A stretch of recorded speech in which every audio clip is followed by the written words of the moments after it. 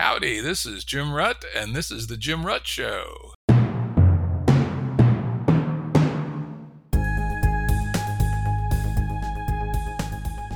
Listeners have asked us to provide pointers to some of the resources we talk about on the show.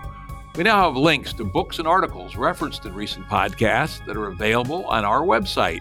We also offer full transcripts. Go to jimruttshow.com. That's jimruttshow.com.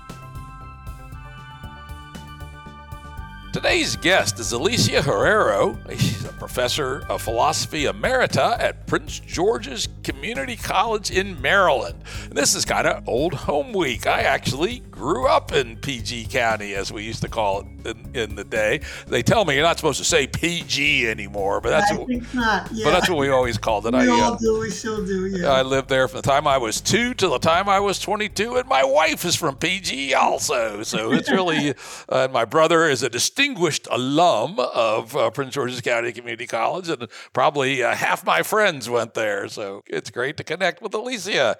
You know, she is a complexity person. She is the author of Dynamics in Action. I have not read that book, but I ordered it and look forward to reading it. It looks actually very interesting.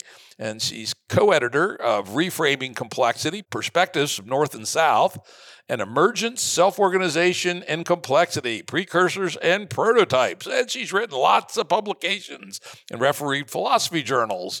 She's also written a couple of things that I read while I was doing my research for this episode that I think the audience might find interesting. One's called Downward Causation, Polanyi and Prigogine, and another one called Western Science and Philosophy Can't Deal with the Relations Between Parts and Wholes. You know, they're pretty serious, but they're not quite scholarly papers, right? And so I think our audience can deal with them. And as always, links to those papers and the books will be on our website at jimruttshow.com.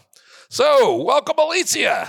Thank you for having me. It's a pleasure to meet you. Yeah, it's good. I think very good conversation. I really enjoyed reading the book. It's quite short, 235 pages, but it is chock full of stuff. I mean, there's lots of ideas in this book. In fact, we probably aren't going to get to them all. My topic list is, I try to keep it to 7 pages, but it looks like I got more like 11. So we'll see how far we can get into it. But I also like your writing style is very clear. No, it is not. You must have not read much of it because it is horrendously. For philosophy book, it's damn readable. No, it's awful. I wish it were clearer. Well, no, I would disagree. But today we're going to talk about her newest book, just published, called Context Changes Everything: How Constraints Create Coherence. So, yeah, the book was just published a couple of weeks ago, right? A couple of weeks ago, yes. Yes, we'll have a link to the book on the episode page. So let's actually start with something we talk about a fair bit. A number of our guests, for some reason, have found this framing useful, and that is Aristotle's four causes. This is a theme that runs throughout the book. Yeah. Why don't you remind the audience what the four causes are and what they are? Well, I think Aristotle probably got it from the potter's wheel. You know, he started thinking about causes and effects using the example of the potter's wheel. Four causes are material cause, the clay, the stuff from which the pot will be made. Then final cause, or purpose, or teleology, which is the goal to which the thing that you're making will be put, which is pouring water. So the final cause of the pitcher would be water.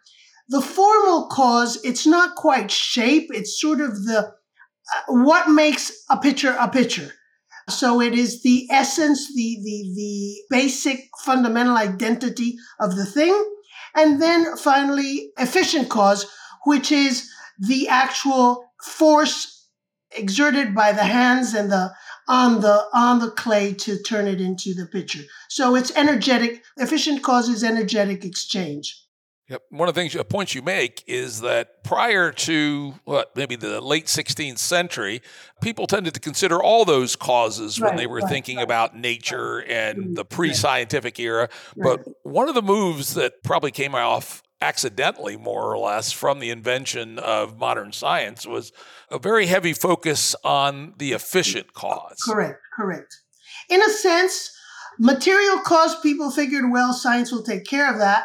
And formal cause and final cause were sort of discarded. They went out with a bustle. This is something we don't have to worry about anymore. So we can explain everything in terms of forceful causes. It seems to me that when you're talking about complex dynamical systems, somehow final cause and formal cause kind of get snuck in indirectly, not the way Aristotle thought people were born with or organisms or all natural phenomena had an inherent internal entelechy, kind of like an acorn has the form of an oak built into it, and all it has to do is unroll and unfold into the final form. But I think what we have now with complex dynamical systems is that interactions with the environment, and in my view, constraints, are the contemporary version of formal and final cause. Yeah, and the over-focus on efficient cause, matter and motion bumping into each other, I often refer to that as naive Newtonianism. And, most nerdy, smart kids go through that period, right? And they make the error of thinking the famous Laplacian error. Correct, absolutely. Where he says, give me the position and velocity of everything in the universe, and I can predict the future and the past with total precision. Correct. But fortunately, once you get exposed to ideas of complexity, you realize it's completely crazy. And that has actually caused for those people who've gotten the complexity lens to realize there's much more to our universe than naive Newtonism. But it's amazing how it's persisted, and you can't blame people. I mean, it seems to do a hell of a job predicting eclipses, but even Newton knew the three-body problem would mess things up, right? But that was a warning Newton gave us that went unheeded for many centuries. My first paper was about Kant and Prigogine and exactly about that subject matter.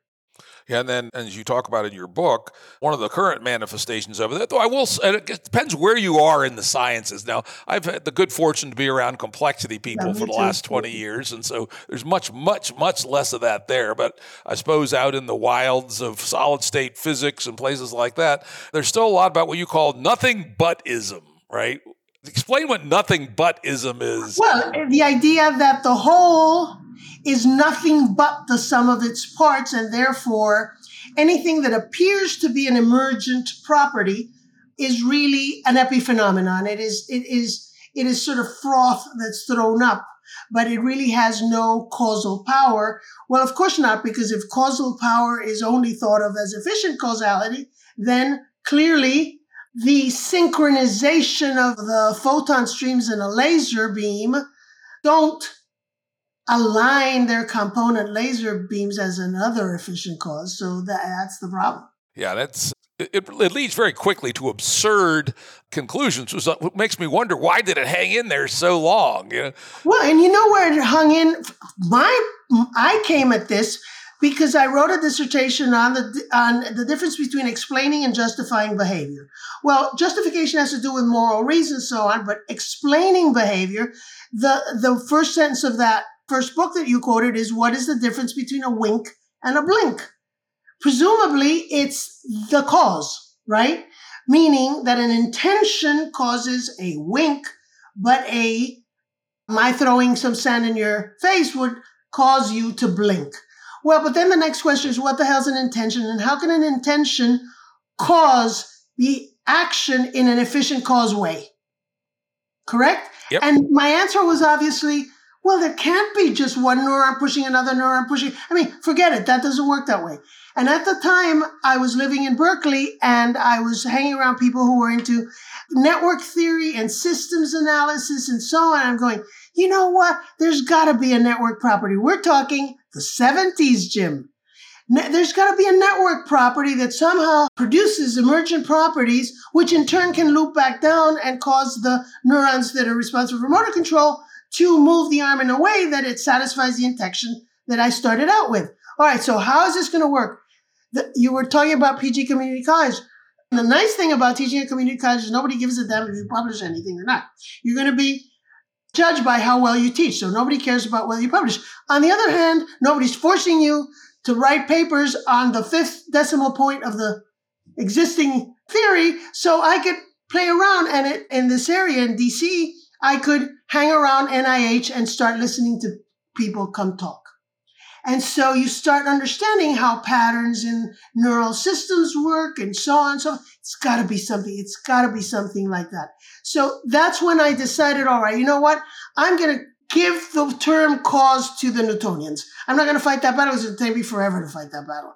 So instead, what I want to do is look at the notion of constraint, because as soon as the hard scientists get into trouble with that Newtonian silly understanding of efficient causes you mentioned, they retreat and hide behind the notion of constraint. And I thought, you know what? That's going to work. So that's how my trajectory towards reconceptualizing causality, and especially formal and final cause in terms of constraints, developed. It's interesting, and actually it worked well with the little analogy I use. When I'm trying to explain complexity to just random people at a party or something, I will say, we can think of reductionism, classic science, as the study of the dancer, while complexity is the study of the dance, right? Yes, and a dance is not random motion. It has constraints, right? If it's going to be a jitterbug, it has one form of constraints. If it's going to be a waltz, it has another. And so when I read that and saw the movie you were making, I say, works perfectly with my good old my good old analogy, and it held together quite well. So now let's move on to your next topic, which is a term that most non-philosophers will have never heard of. I've heard of it a few times, but it's not a term we use very often at Santa Fe Institute. Mereology, is that how you pronounce that? Mereology, that's again the whole parts whole. Because let's use an example from Brian Arthur's, that I love, that's a Santa Fe book on complexity of economics and complexity. What an economy are a bunch of individual elements that interact in a constrained way to result in an emergent phenomenon that has certain properties that the components don't have. An economy has certain characteristics that the individual trader and seller don't.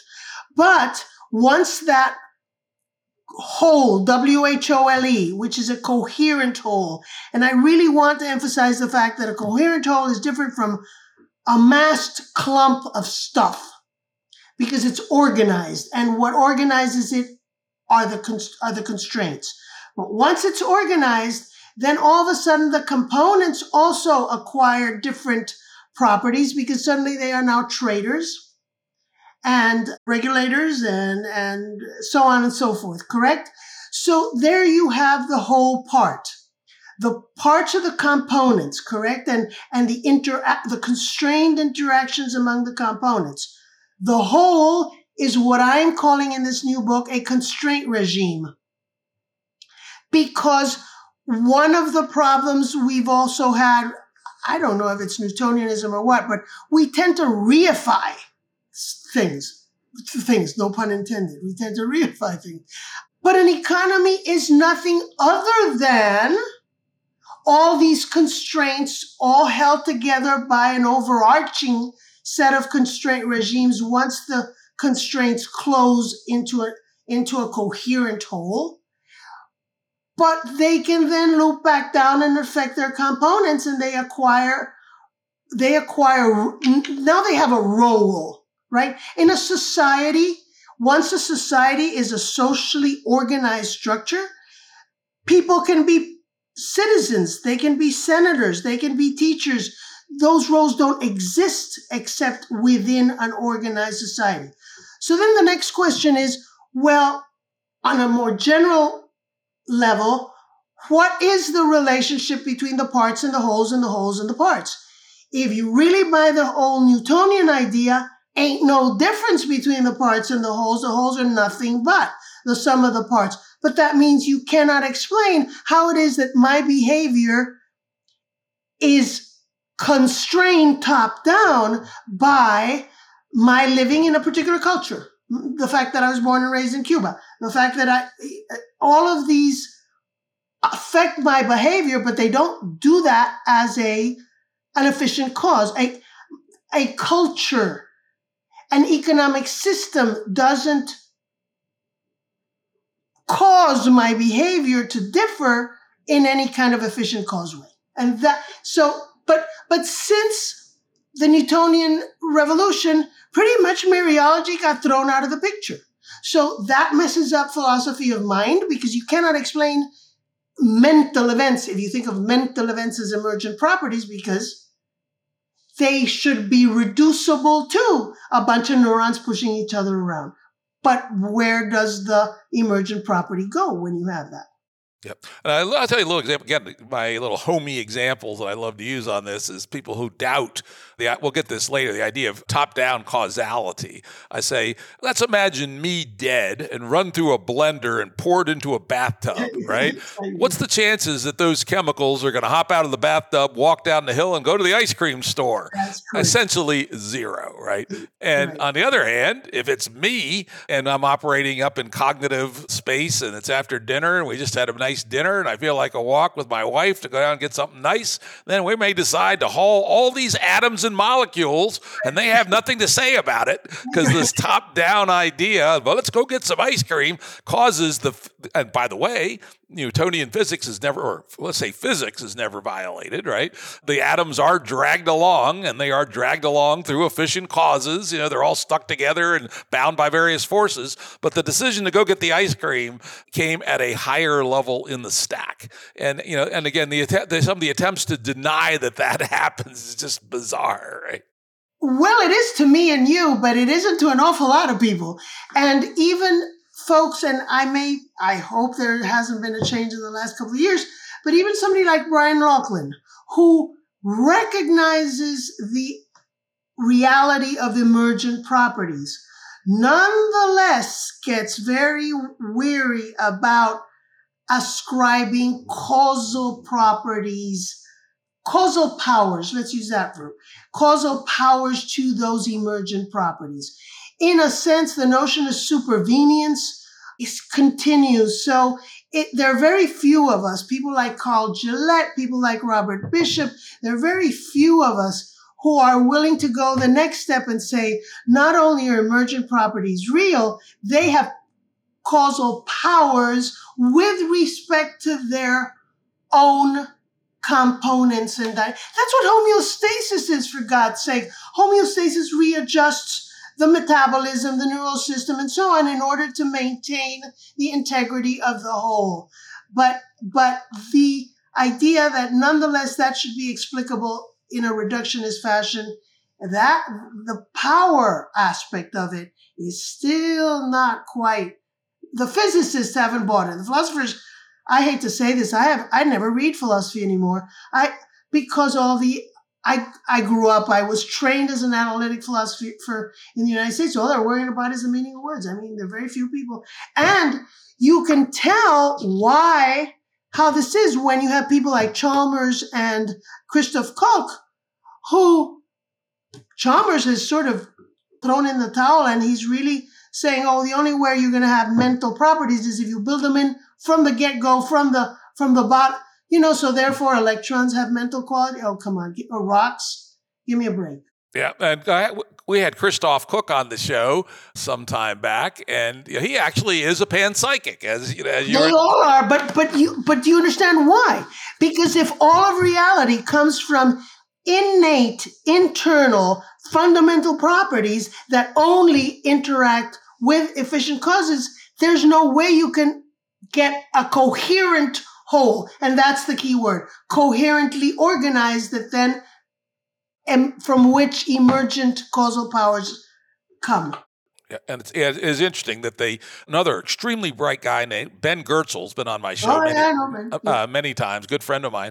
I think he's a panpsychic for exactly that reason, because otherwise he's wedded to his model of the universe. And where does consciousness come from if it isn't innate? While a complexitarian would say, well, it's obviously emerged, just another level on the stack, right? And that's not that hard. Correct, but they won't. But it's this notion that my nature oh, it's in my nature, is somehow given as an essence in the fundamental tiny, teeny bits that make up the rest of it, that's still much more widespread than one would think.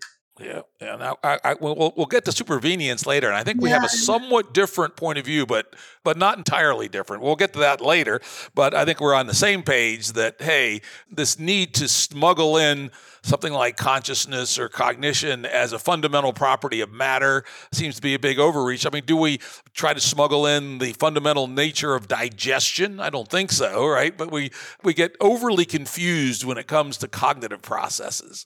But digestion is a good example, and that's the one John Searle has always used. That's why I always use it. Yeah, exactly. And I used to fight him. We were on the NEH board together. But the thing about digestion is digestion really doesn't do much. I mean, it is an effect. Digestion is an effect of all these other processes. The reason I like homeostasis is because the metastability of homeostasis is causally effective. It does, if I have the fudge brownie, it's going to switch all my glucose and everything else around to keep the integrity of the whole. So it has what I would want to call causal powers, but I've given up that term because people will say, oh, but it isn't efficient causation. No, that's right, it isn't. But it is D.S. Lewis's notion of cause, meaning without which not. If that weren't the case, it wouldn't be. So that's the causal notion I would espouse. Okay, let's now make the next step, which is, why don't we start to define what you mean by constraints and lay out a taxonomy of different kinds of constraints. This is where the book really started to get into new territory for me. I found it very interesting. And that's what the new one is all about. Indeed. That's what the new one is all about. I think in the first book, I made a distinction, borrowing from Lila Gatlin's book called Information in the Living System, which was from 1960 something or other. A distinction between, I used the term at the time, context-free and context-sensitive or context-dependent. I got a lot of grief from people saying, ain't nothing that's context-independent. So, all right. So in this one, I call it nothing's context-free. So in this book, I call it context-independent and context-dependent. Context-independent, according to Lila Gatlin, are conditions that take a system far from equiprobability. So whatever takes conditions away from white noise, from random noise.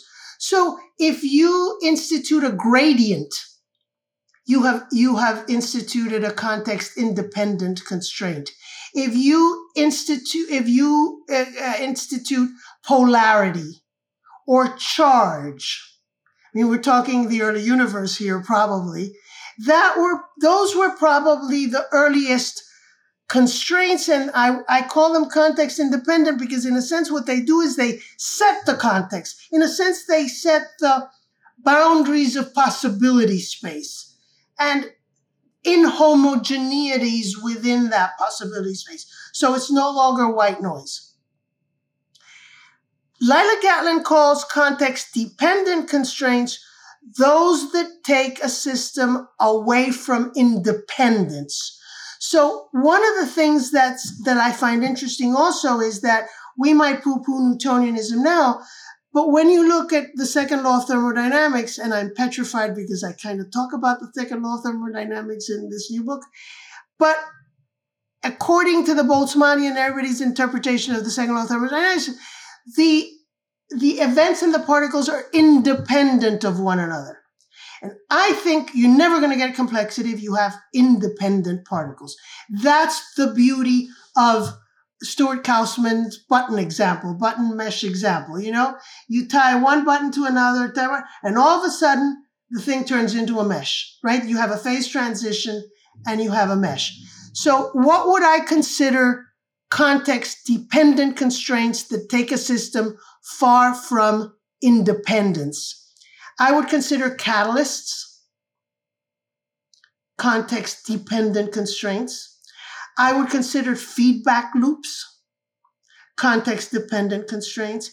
And I think since that first book was published 20-some years ago, what's nice to me is the burgeoning of epigenetics nowadays. Because if epigenetics isn't an example of context-dependent constraints with a vengeance, I don't know what is. So once you have all these context-dependent constraints acting inside a context-independent possibility space, set possibility space, then I think the possibility of complexity appears. You don't have a possibility of complexity just with efficient causes, but these forms of constraints do. I also make a distinction between temporal and spatial constraints. I give two examples from playground devices. A playground swing, the child learns very quickly that when they kick is as important as how strong they kick. And the timing of the kick does not impart more energy to the kick. So that's an example of where Newton alone, efficient causes alone won't work. Does that make sense? I mean, you have to, otherwise it won't kick. A seesaw is another example of a spatial context-dependent constraint because depending on the length of that plank on the top and the plinth on the bottom, the base on the bottom, then where the child sits will be determined by those context-dependent constraints in order for them to be able to teeter-totter, right? Another example that I like a lot, which I know you know Dave Snowden, and he likes to use a lot. I think I used it first, but that's okay. Is the roundabout, the traffic circles, right? The architecture of the roundabout is a context-dependent constraint that affects the behavior of pedestrians and drivers in a system. So that's another example of a context. I think sequencing is a beautiful example of temporal constraints. A has to be done before B, which has to be done before C, which has to be done before E. And it's done in a different order. The order of will make a huge difference in the outcome. So all of these I consider context-sensitive constraints. I lump a lot of those into enabling constraints because I think of enabling constraints as particularly those context-dependent constraints that together achieve closure such that this coherent whole emerges. Interesting. And you also, one of the things I thought that was interesting about your use of the word constraint is you use it very broadly. Yes. You include it, I mean, for instance, one of my mentors in the complexity space was Harold Morowitz. Oh, sure. He was here nearby at George Mason for a long time. Yeah. I used to live out in Loudoun County, and I'd come in and see him quite once a week. Yeah, exactly. And he has this idea that, the 27 emergences or whatever it is, and that each one is defined by a set of pruning rules, which, tilt things one way or the other, and that those changes are fundamental inflection points in the evolution of the universe. And some of them some of them probably are contingent, and some of them aren't. And the ones that aren't maybe correspond to your non-contextual constraints. For instance, one of his steps is defined by the Pauli exclusion principle, for instance, right? Yeah, absolutely. I mentioned that in the second book. I think notions of symmetry and conservation, it's funny. Physicists all use the word causality and so on, and half of the time they're talking about Newtonian cause. Then when they figure it can't fit, then all of a sudden they move to principles, right? To that sort of thing. And I absolutely agree. I think rules, regulations are examples of constraints. They set the possibility space and they determine what is more likely within it than otherwise. Yeah, and I did like the point, and Harold makes the same point, that especially higher up in the stack, we're talking more probabilities than we are blacks and whites, right? Absolutely. And perhaps what I speculate on in this new book is that whenever you have the emergence of a coherent dynamic, you have a phase transition to a continuous function. If you have that, if I'm right on that, then it seems to me that top-down control is analog. It's a change in the setting of the system to an analog notion. So you're going from your old-fashioned toggle switch to a dimmer switch. And that's why homeostasis can keep the timeliness, because that's very important for homeostasis in most ecosystems. And it also can keep the sensitivity to local conditions. I think only analog can do that. The Dysons were poo-pooed a lot, but there's something that tells me that their emphasis on analog control somehow might be onto something. And to make it clear for the audience, you're talking about Freeman Freeman and George, both deceased now. Yeah, George died. Did George die, really? Yeah, recently, about the last 6 months or a year. Yeah, he used to come by the Santa Fe Institute from time to time. Freeman, I don't believe ever did. At least I never met him there. But very interesting family. I also knew Esther Dyson, who was that's right, George's brother, who was a very extremely influential thinker in the early days of the computer industry, and then later has become a brilliant venture capitalist, particularly in the Eastern Europe. That was her area. Oh, that I didn't know. Yeah, a quite amazing woman, really. Yeah, she really was. Really quite. Okay, I have it way later in my topic list, but let's talk about it now, which is analog versus digital. I actually have a fair bit of background in this. Two of my companies back in my business career, they weren't mine. I was a chairman of one. I was an investor and director of another. Were both involved in software for designing computer chips, and in particular for designing analog computer chips. And so I learned quite a bit about analog versus digital. And for instance, I learned, though I probably should have known it, that digital actually is analog below some level, right? And then there's a whole series of clever things they do to go from analog to digital. But then the other point, which you allude to, is that on comparable computational tasks, analog's literally 6 orders of magnitude more efficient in terms of That's it. And that's got to be the reason why the brain doesn't overload. Correct? That has to be the reason why the brain. So the brain is a good example of that. Why the mind? Why the mind? When you do the phase transition to a mental event, what you're doing is you're transitioning from neuronal electrical exchanges to control on the basis of some kind of typology, a facial recognition. So now you're talking on the basis of how close is that pattern to this exemplar face. Though, again, to keep in mind, the brain is a good example because the brain is both digital and analog, right? Exactly. Neurons. Correct, and it switches back and forth. Correct.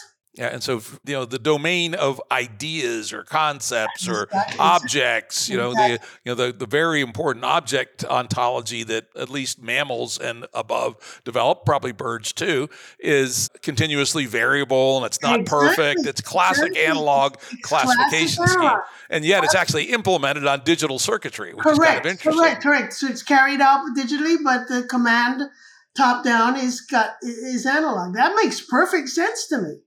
Yeah, though I would also just add that the continuously variable, while true of analog versus digital, is maybe less important than people think. Because one of the principles of computation is you can simulate analog at any level of detail you want. On the other hand, to simulate analog at extremely fine detail is very expensive computationally, while you get it for free with analog. So that's the cool thing about analog. So that George Dyson used to use as an example, even though the internet and all the computers that we use now are digital, when you look at social media and that stuff, it's what's connected to what. So we're back to the dance, right? Yeah, and it's the people who are analog, right? And it's the dance of the people. And the people, in a sense, are the condensated nodes of the intersections of all these constraints, right? Yep, so that's what I argue in this new book, that everybody's all bent out of shape about identity because they all think of identity as something internal, essential, same thing as Koch and Chalmers were concerned in. But we need to transition to identity as a set of interdependent constraints. That's what makes me, right? I am a set of interdependent constraints. And high dimensional. That's very high dimensional. That's the thing that's so annoying about this stupid identity politics of both the left and the right is both sides want to condense down to just one or two dimensions, and there's hundreds of dimensions, right? I'm a cat. Someone's a dog fancier who loves mountain laurel but not rhododendrons. There's so many dimensions, and to say that these two are the ultimate ones just kind of dumb, right? You know what did it for me that I finally decided, all right, I can finish that first book, was work by Jerry Hinton, who's now a big shot, Plout and Chalice, and they were doing early work in artificial neural networks that read words, all right? It was one of the early text reading networks. And they were working on simulating, I had never heard it at the time. Have you ever heard the difference between surface and deep dyslexia? No, that was very interesting. I thought that's what did it for me. It was in your book. You gave a great example in your book. I've got it, and I use it in a sense. No, well, it was their example. Okay. It was their example. They, do you want me to repeat it here? Sure. Yeah, I'll let you tell the story. It's very interesting. I'll tell the story. Surface dyslexia is what most dyslexic human beings have. They transpose letters. So they read cot for cat, or they read tag for gat, or they just transpose letters, or 4 gets read as a 7, that kind of thing. The point being, there's no semantics involved. It's purely the appearance of the input. Okay. Apparently, deep dyslexia is very different. Now, I'll give you the example first. What Hinton, Plout, and Chalice, and the reason I plunked them all together is because Hinton and Plout would write Hinton and Chalice, Plout and Chalice. So there's zillions of papers that came out about 25 years ago about this. And they trained these early reading neural networks. And when they trained them with feedback loops, so they were recurrent networks, and they lesioned the networks above the feedback loops, the network would be shown cat and it would say tack. So it would do surface dyslexia. It would produce surface dyslexia kind of errors. But then if they lesioned the artificial neural network below the feedback loops, they might show the network, again, these are silicone networks, they're not organic.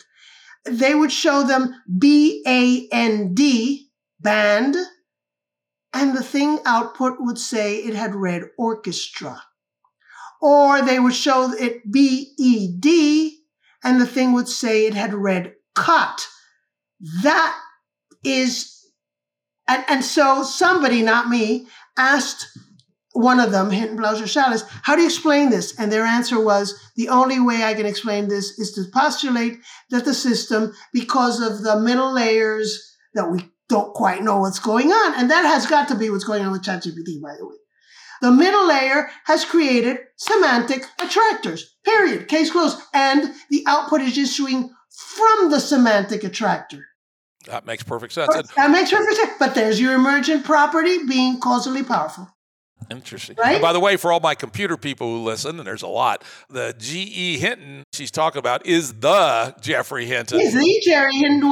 I shouldn't say this on the air, but I will. I said to John Searle at one of these NEH meetings, John, I think Hinton's work is so very good. I don't understand why everybody's so interested in Hinton. I thought, he's very good. Trust me, he's very good.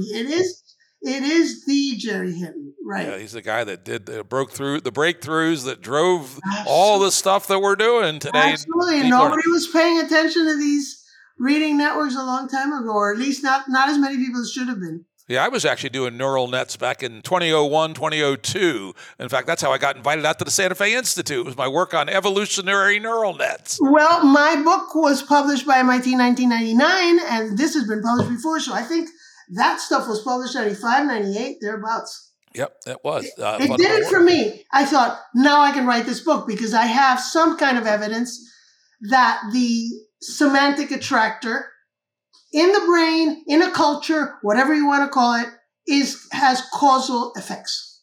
Now, when I was reading the book, I write a lot of notes. I always do. One I wanted to ask you about, because how does it fit into your concept of constraints? It certainly is one of Harold's pruning rules, and that's the idea of the species competitive exclusion principle, and which actually my core field is evolutionary computing. And so I understand a lot of how speciation works from a mathematical perspective. Right. And it's more or less a thing that is just true, right? If a competitive dynamic has these attributes, there will be, and a fitness landscape has a certain shape, there will be a competitive exclusion principle around species. Does that fit into your idea of constraint? Well, if what I speculate about there existing a constraint regime, correct? Then that is the constraint regime for that possibility space, right? Yeah, it basically says that if anything is competitive, if you get too far away from the center of what's efficient in that part of the fitness landscape, inevitably you'll be less, not inevitably, most of the time you will be, less fit than the ones right at the near the peak, and therefore your numbers will go down. So it's very hard to move away from the peak of the species definition, the phenotypical collection. Of course, as you point out, they're not all the same. They're an ensemble, but they nonetheless cluster around a species type. Correct. I don't know if this is an attempt to answer your question or an attempt to evade it. I'm not sure. Tim Allen, T.H. Allen and Starr, who have that book, they've got two editions of it. I like the first edition better, called Hierarchy Theory. And they use as an example prairie grassland ecosystems in the Midwest, where apparently the prairie grassland competes against flowering plants. It also competes, obviously, against Forbes horses that eat the grasses, correct? Apparently, if you look at that whole ecosystem, and you look at it from the point of view of the grass, right? Competition with the flowers is a lot harder than competition with the horses. Apparently, flowers will really do a number. Flowering plants, I don't know, dicotyledons or whatever the hell those things are called. All right.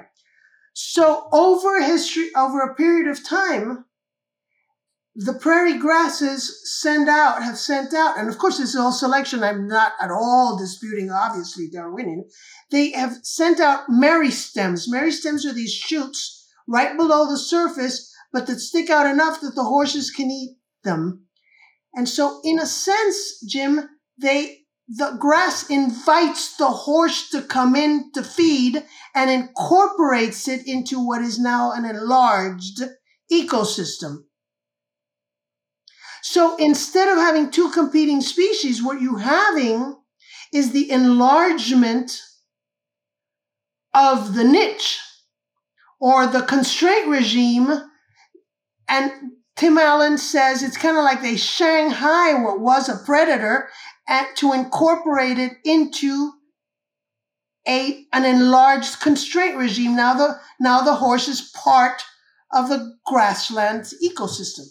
And that's how they keep the flowers at bay. I think that way of looking at it as a dynamical mutual adjustment system is an awful lot better than two species competing. Yeah, two species are competing, but this other stuff, and that I get from the fact that I didn't realize until fairly recently that the understanding of the term fit during Darwin's era meant more like you go to a tailor to get a fitting for a new suit of clothes. So when you think of fit in that sense, it's what is it? It's a mutual adjustment, correct? Which means that when I talk about constraint, the form of bottom-up and top-down relationships has to be one of mutual constraint adjustment. That's what it basically is. You're adjusting all the constraints to see how you can best satisfy the overarching dynamic. Yeah, then to your example of the grasses and the horses, etc., it's always in a co-evolutionary context. Exactly. And that's your idea of context, right? It's temporal too. You've got to include temporality. Absolutely. Yeah. And all right, so let's move on here. Yeah, that was good, actually. In the interest of time, I'm going to skip over the COVID example, and let's talk more about time, temporal constraints. And I think you did a really nice job of talking about cardinality, ordinality, and indexiality. Indexicality. Okay. I want you to distinguish those, particularly distinguish cardinality from ordinality. Well, cardinality is just amount, correct? So a pile of sand has a cardinality. A pile of sand has bigger or smaller, correct. Right.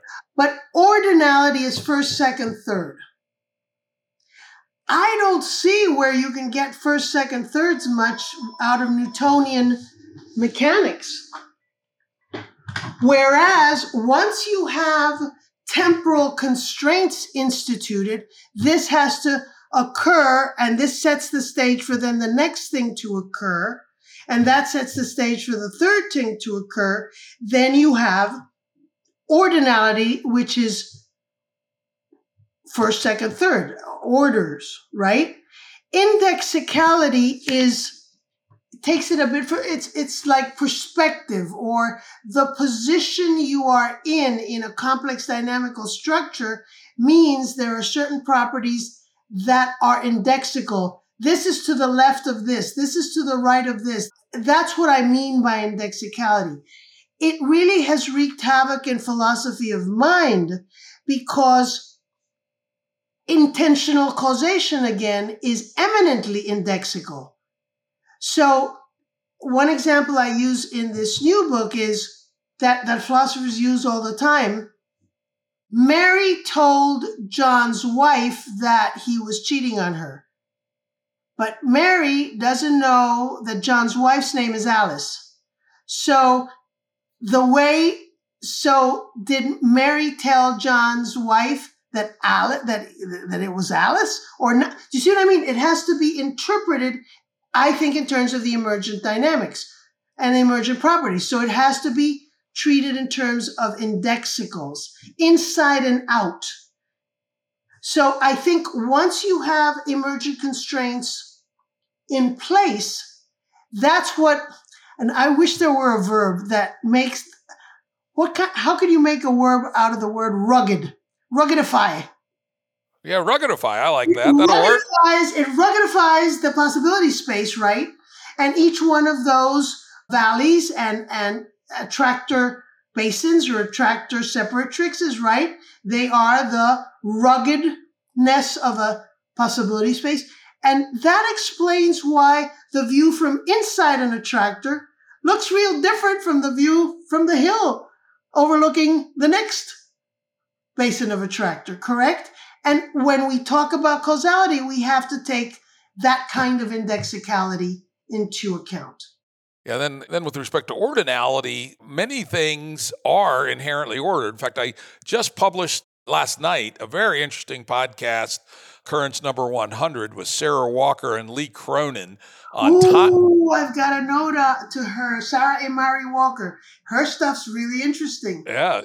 And on time as an object, and it basically, their hypothesis is that evolution and other expanding complexity is essentially a series of steps that get taken, right? They point out that the most complex chemicals created by abiotic processes never have more than 13 or 14 steps, but biotic processes can go, much higher than that, and then man-made processes can go a bit further than that.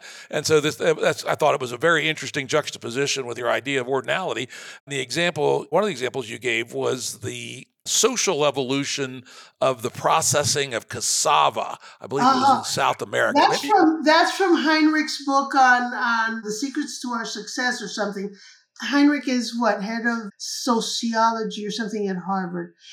It's apparently something that's poisonous, but yet nutritious if it weren't poisonous. The indigenous community in South America has figured out a way of leaching out that poison, but the preparation for that root vegetable has to be done in a particular sequence, because if you don't, you're going to kill out the entire population. Correct? Going back to Sarah Walker, somebody told me day before yesterday that apparently there's something, I'm not on Twitter, which I probably should be, but I'm neither on Twitter nor on Facebook. Somebody told me that somebody wrote a Twitter comment saying that Sarah Walker's driving forces are mind constraints.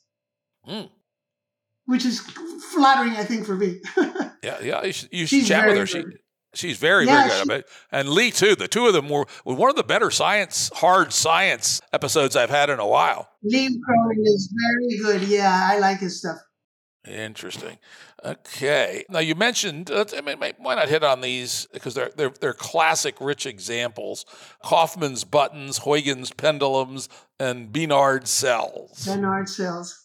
And paint those in with your ideas around. Well, the Benard cell was what was the source of all my interest in complexity theory. It was the early 1980s, Jim. Could you tell us, folks, what it is? Not everybody knows. Okay, a Benard cell is you take a pan of water. They're called Rayleigh-Benard cells, and they were discovered at the beginning of the 20th century by Rayleigh and Benard. Take a pan of water, any kind of viscous fluid, and you heat it uniformly from below. All right, you still have conduction. After a certain gradient, after a certain threshold of instability, that's my context-independent constraint, Jim. After you pass a threshold of that gradient, the system cannot handle any kind of fluctuation, and it will, and the context will amplify any minor bubble or perturbation, and all of a sudden you will get convection cells, those rolling hexagonal cells made of billions of molecules of water that all align in a self-organized way, and that the cell itself constrains top-down the individual molecules of water, so they behave as if they knew what was the one next to them was doing. All right. So it was the 1980s, and I had to go to jury duty here in Montgomery County. And so I took a bag full of stuff that I had to read. And I figured, and I was reading Kant's Critique of Practical Reason. Kant's Critique of Practical Reason says the problem with and by the way, at the time that Kant wrote, teleology was synonymous with self-organization. Go figure. 1804. Kant said, in order to understand this kind of phenomena, he said, we need an understanding of circular causality that is unknown to us. Because remember, Kant had bought the Newtonian, Humean Kool-Aid that was all effective, efficient causality. So he said, but look at how nature works. A tree produces the leaves and then is produced in turn by the leaves. So the whole tree is produced by the component parts and in turn loops back down and produces the components that created in the first place. And so I'm reading this going, all right, yeah, but how do we fit this into modern science? And then the Prigogine and Stenger's Order Out of Chaos had just come in print. And he's looking at dissipative structures, which all have that process. You get individually constrained interactions that after a threshold of instability cross a phase transition and self-organize to produce a whole, which then loops back down and constrains the component parts. So that to me was, whoa, I found a scientifically respectable way of explaining teleology and formal cause. That's what did it for me in the 80s. That you were at the right place at the right time, because Prigogine certainly... well, it just... See, and again, not having to publish so that you... Go where you want to go, right? Decimal point of whatever you already exist allowed me to be a dilettante and play around with ideas just because they were interesting. Yeah, and one of the things that Prigogine predicts is that these, especially these abiotic complex systems will actually be more efficient at burning energy than their predecessors. And that's and Benard cells, for sure. They actually move more heat through by convection. And one of my favorites is the whirlpool in a toilet allows the water to go down faster, so it actually is dissipating the potential energy of the water in the tank more quickly than if it didn't form the whirlpool. You know what I used in class when I taught courses about minds, brains, and machines? I actually taught a seminar on minds, brains, and machines at PG. But I take the the standard 2 large gallon. Put them together and then watch the tornadoes in them. Exactly. And the students would, ooh. Yeah, we made one of those for my daughter when she was like a middle school student. Yeah, that was a cool thing. They can really appreciate it intuitively. Yeah, so the idea of Prigogine and the idea of dissipative systems, even though they have more structure and more interesting things going on, are also, generally speaking, more efficient at burning energy. And so the good old second law never actually gets violated. It's just in a different form. So this, then, you've set me up perfectly. But thermal equilibrium gets retarded a bit because you have a structure that gets created in the process that persists a bit longer than the component parts, which is true. But that's the explanation for social systems. That's the explanation for cities, right? Cities are more energy efficient than they're organized, right? Yeah. Though they burn a lot per unit square foot, they burn a lot, but per person they're less. Which actually now sets up to my next topic. You're not going to fool the second law. No, exactly. That's the one law. If anyone ever comes to you and tells you they beat the second law, tell them to go pound sand. Right.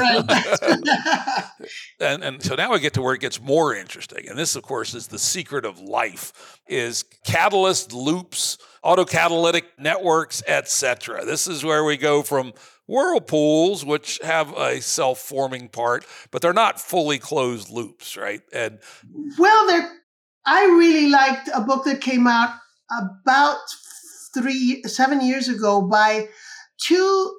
A lot of them worked out of the University of the Basque Country in Spain, and the good thing about those folks is they published in English. Otherwise, they would go into a black hole. But they published it. Unfortunately, this book is Springer, and Springer's so damn expensive, nobody buys the book. But I think they're very good. And the book is called Biological Autonomy. And their argument is that, things like the Krebs cycle and so on, these are closures of process. But once you start having autocatalytic and hypercycles a la Eigen and so on, what you have the constraint loop that closes is a loop of constraints themselves. And so the constraints create the constraining conditions that make them possible to begin with. And that is what enables they're self-reinforcing, but they're self-perpetuating. And so these, Mateo and Moreno and Mocio, argue that is where that is what makes living things different from, say, even the BZ reaction, where the boundary conditions, the constraints are in a sense self-set from without. You've got you set the conditions of the pan of water and the chemicals, but once you get a situation where the constraints themselves become self-perpetuating, then you have the possibility of reproduction of species and that sort of thing. Now, you didn't really hit on it as hard as I thought you might, but a perfect example of that is that the autocatalytic reactions within a cell are also responsible for building and maintaining the membrane that allows the concentration. And that's hugely important to my mind. Absolutely, absolutely. I think that's what they mean, because the membrane, we've always thought of it as boundary conditions. And that was my beef with Polanyi. Because Polanyi was ultimately religious. And so Michael Polanyi, the philosopher at the beginning of the 20th century, I guess it was, he believed that God sets the original boundary conditions. And then once you've got that, then everything else self-organizes within it. But the whole point of, I think, the closure of constraints is that it creates the boundary conditions within which it self-organizes as well. So yes, you're absolutely right. Yeah, I think that's hugely important. And of course, as we've learned, the nature of these membranes changed over time, and it's continually changing. And the fact that they're semi-permeable with different rules for what goes from the inside out and that what comes from the outside in are hugely important to maintain the reactions that are going inside. I think we finally understood that because of the role of interfaces in computers.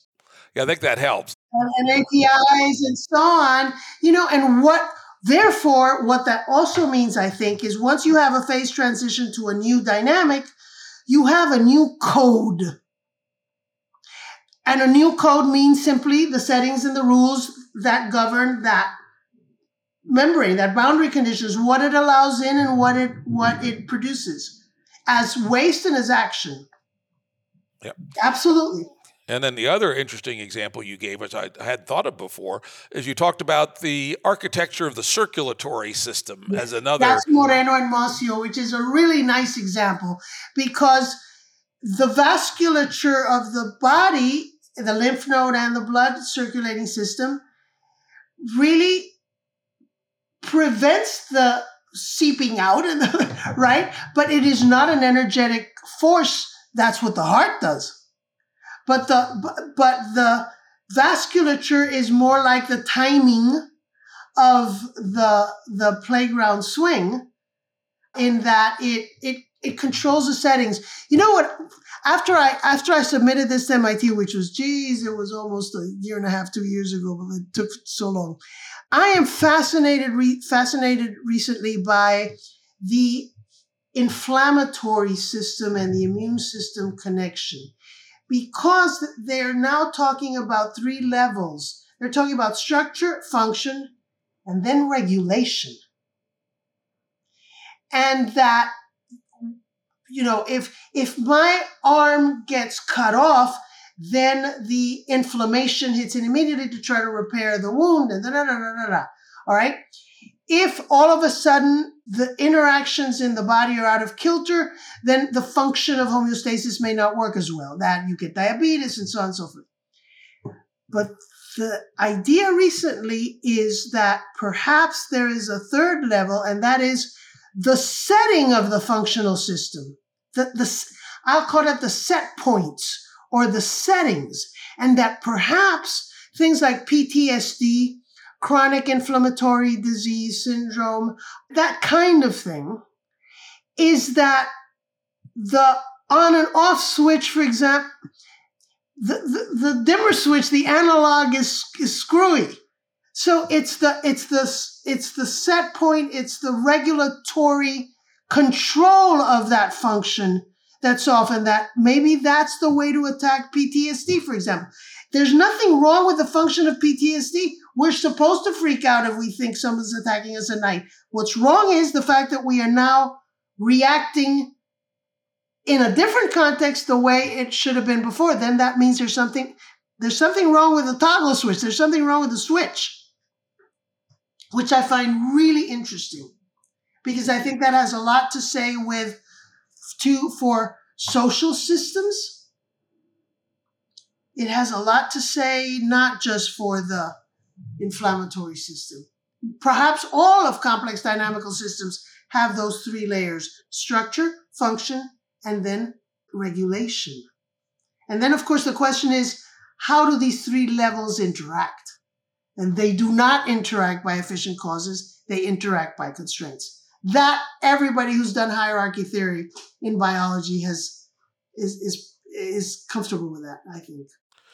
Okay, let's move on to another topic here, which is you describe them as constraints, though I would not normally think of them that way, but I think in your lens they work. And that's the idea of scaffolds and scaffolding of affordances, etc. Talk about your thoughts on scaffolding and how you can use the language of constraints around that. I think you have the old-fashioned architectural scaffolds that are external artifacts that are temporary and that guide the construction of new buildings, correct? But if you think of context-sensitive constraints as conditions and factors that take a system away from independence, they link things together. What scaffolds do, and I love the work of Bishop and especially the word of Wimsatt. They've done work on scaffolding long before they got fashionable recently.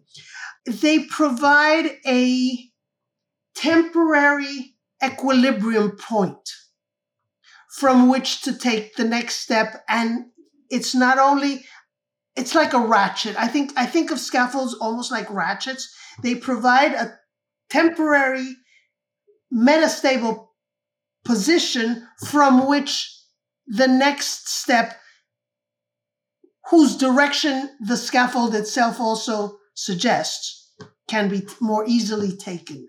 So that chapter you're thinking about from the new book, there's so many other different types of constraints, of that kind of constraints. There's entrenchment. That's a hell of a constraint that we use a lot, especially in social systems, correct? Yep. To retard any innovation, or buffers. I think probably the difference between a buffer and an entrenchment might be how long it lasts, right? But it's a way to control the relationships between the inside and the outside and the next step. That's why I think of it as a form of constraint, because the scaffold, again, is not... My bête noire is always efficient cause. I'm always thinking, well, this is something that has effects, but not as an efficient cause. So I have buffers, I have entrenchment, I have scaffolding, I have that kind of process that we use a lot. And now you could throw those in with catalysts, and certainly, exactly. Let's say scaffolds and catalysts both have the effect, while they don't necessarily provide energy themselves, they lower the activation energy for something to occur. Correct. And even those scaffolds that are not temporary, like the flying buttresses of Gothic cathedrals that end up being part of the structure, and that is also true of these lattices they implant that are embedded with nutrients that promote bone growth, right? The point being that the location and the direction of the holes in that lattice are what pattern the bone growth. But then they end up getting absorbed and becoming part of the bone itself. So these are all forms of affecting consequences that are not, or that are in addition to. I don't want to discount efficient causes, obviously. I just don't believe they're the full story. Yeah, and this, in some sense, the basic laws of physics continue to be true, but there's much more interesting structure being built that's in addition, and that's what the naive reductionism misses. Is that these? Go ahead. I'm sorry. I interrupt. I'm Cuban. I'm sorry. You talk with your hands. Right? That's right. And that's, again, I think that it's kind of this myopia of over-reductionism. Nothing wrong with reductionism. No, there's nothing wrong with that. You need to know both the dance and the dancer, but there's the sense that somehow the relational and the dynamical are not real. They're every bit as real as the primary properties, right? And that's my problem with mereology and nothing-but-ism and so on. The problem that everybody complained about top-down causation is not possible is because it would violate physical closure and it would violate the conservation of energy. Sure, if you think of it as efficient causes, of course it's going to do those two things. But if it operates as constraining dynamics, you're not violating physical closure or constraint or conservation. So that's why it works very nicely. It's not violating any basic physics tenets. Yeah, why don't you do a little riff on that? Because, that is one of the questions in complexity, right? And it befuddles the layman in particular. What? Top-down causality, and how you can have top-down causality and no magic needs occur. Well, in the very same way that homeostasis changes my glucose production, or how does a culture affect me? That is top-down causality. That is causality from the whole in which I am embedded. If I were not part of that culture, it would not affect me. Correct? Right.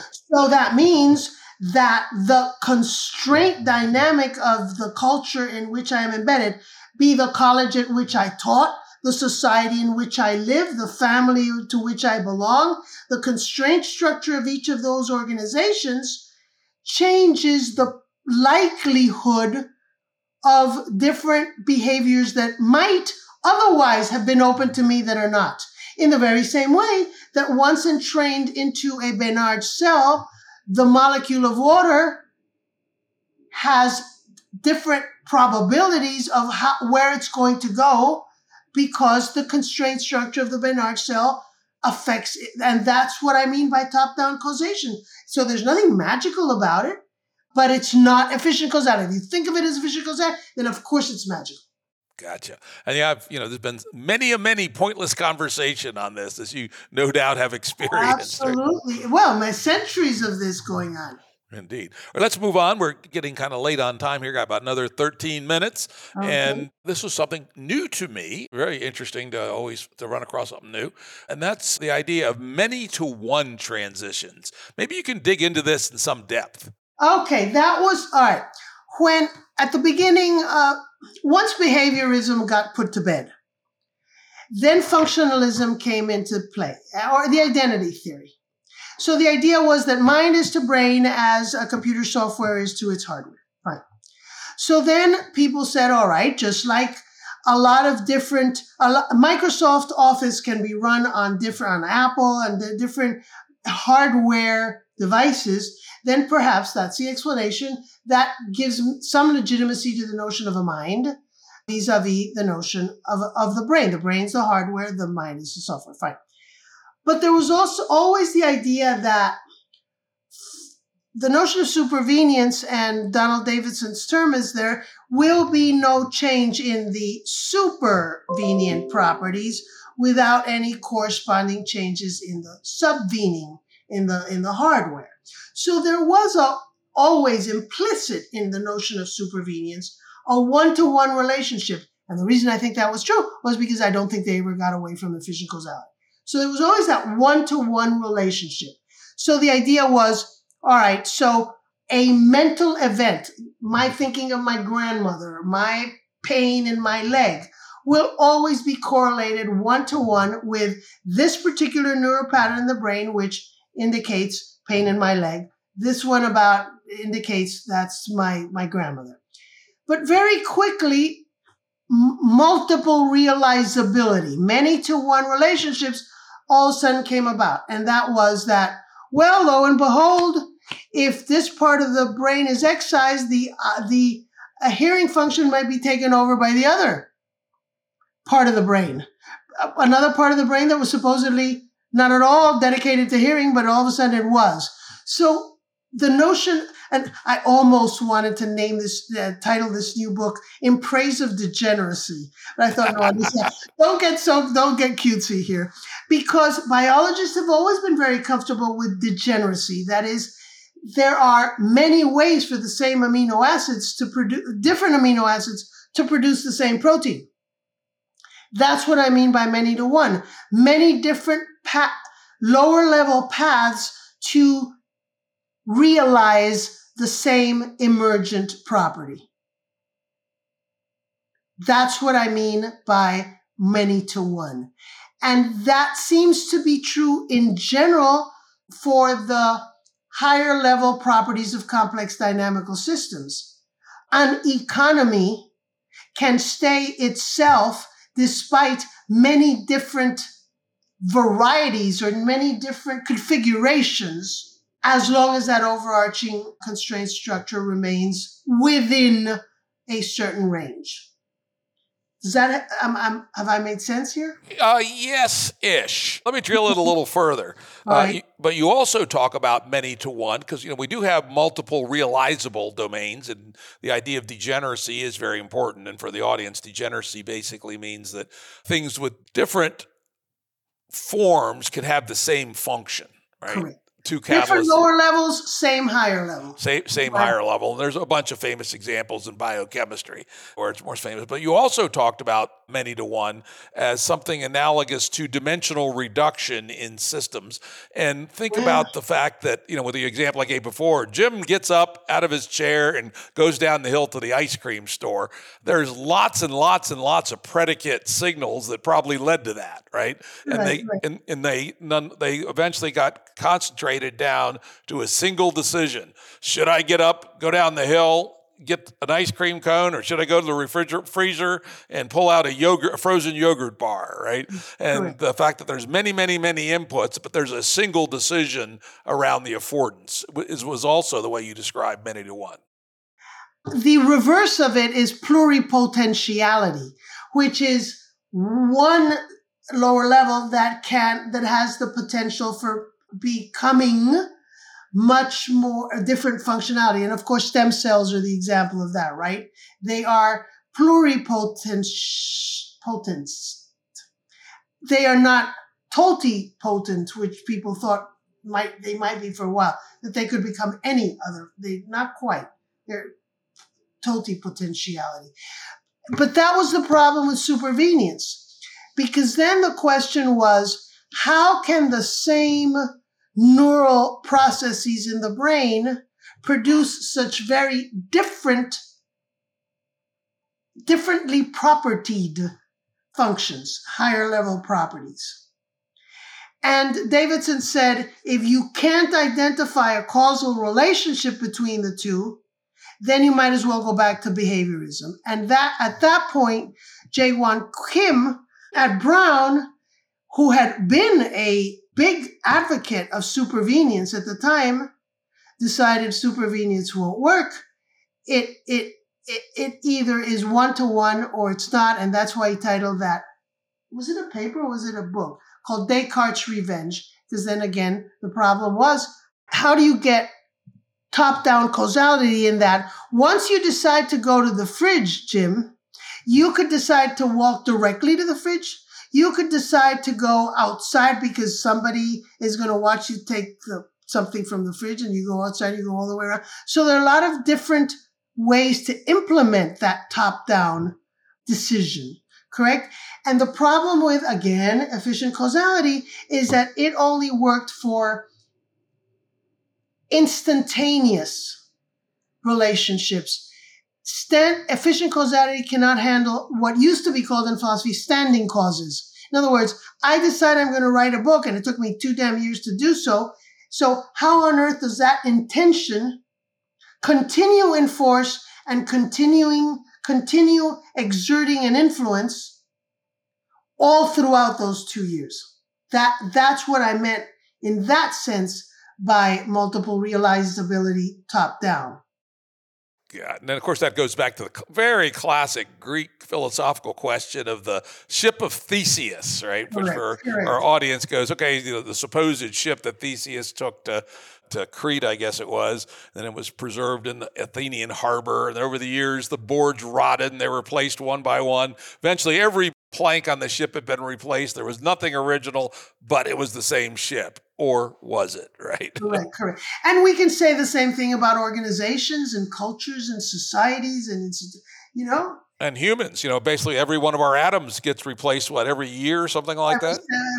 7 years, every cells or whatever. Exactly. So I think I stick my neck out more than maybe I have a right to, but that's why I wanted to show in this new book that people say, oh, you're reducing everything to physics and chemistry. I go, no, I'm showing that there are, I never know the difference, homologous, analogous, constraint dynamics that operate all along this spiral. It's not a reduction. It is to show that once you do the phase transition from physics to chemistry, then you've got new emergent properties, new codes, new everything. Once you go there from chemistry to biology and so on down the line. Got it. Well, let's wrap up with the future of these fields. And you talk a fair bit about the relatively new 4E approach to cognitive science, which I think is maybe getting closer to your way of thinking. Yes. I mean, I really like the work of De Paolo. Probably Andy Clark started the whole thing with the embodied mind idea. And people like Merlin Donald, whom I love, his book. All of these folks started realizing the mind just ain't in the brain. Because it takes me forever to write, because I literally realize that I work out the ideas as I write. Now I type, but it's not that I sit down, think it all through, and then I just write it out, because it's all been worked out in my mind. I literally, so the notion that our minds extend beyond the boundaries of our body to artifacts, to tools, for example. When you're driving, I'm the designated teach your grandchild to parallel park person because their parents are petrified and nobody else wants to do it. And I'm a good parallel parker. I say, look, after a while you realize that you can almost feel the car as the extension. You know exactly where it's going to fit in a tight space. So the idea that the mind ain't just in the brain, it's embodied. But then it's also enacted, because it's not just that it's embodied in the agent's body, but it's also the mind is enacted in their behavior within a particular context and so on. What I try to do in this new book is then the question is, well, how does this holistic ecosystem within which this embodiment and enlightenment, how does that coherent dynamic come about? And that's why I want to show that before you have an enact. I don't think that if you're not Japanese, a tatami mat affords sleeping. I don't think a Victorian throne enacts seating to somebody who's never seen it before. So to somebody who's used to sleeping on the ground. I don't think it does it automatically. It is part of a whole ecosystem, a whole coherent dynamic. And my question is, how do those coherent dynamics come about? And again, my answer seems to be, I don't know what else to call them, constraints. All of these processes. An accumulation of constraints over time, and they're channelized. But it's not just accumulation in that one damn thing after another. It's how they interweave with one another. That's what creates this overarching, interlocking set of constraints. Yeah, and those constraints are real in some sense. See, I say from the beginning in the book, ever since Kant, every time something gets bored, we all hide behind epistemology. Oh, well, it's the way we make sense of things. No, damn it, I think that's the way reality works. And I don't need to. I had tenure. I don't need to worry about pleasing somebody else. I can say this. If it's wrong, it's wrong, but that's okay. All righty. Well, I really want to thank Alicia Juarrero and her new book, Context Changes Everything. As you can tell by our conversation, I learned some things, had some new ideas I'd never been exposed to. I thought it was really interesting, and despite what she said, I thought it was damn well written. So thank you, Alicia. Well, thank you so much. Audio production and editing by Andrew Blevins Productions. Music by Tom Muller at modernspacemusic.com.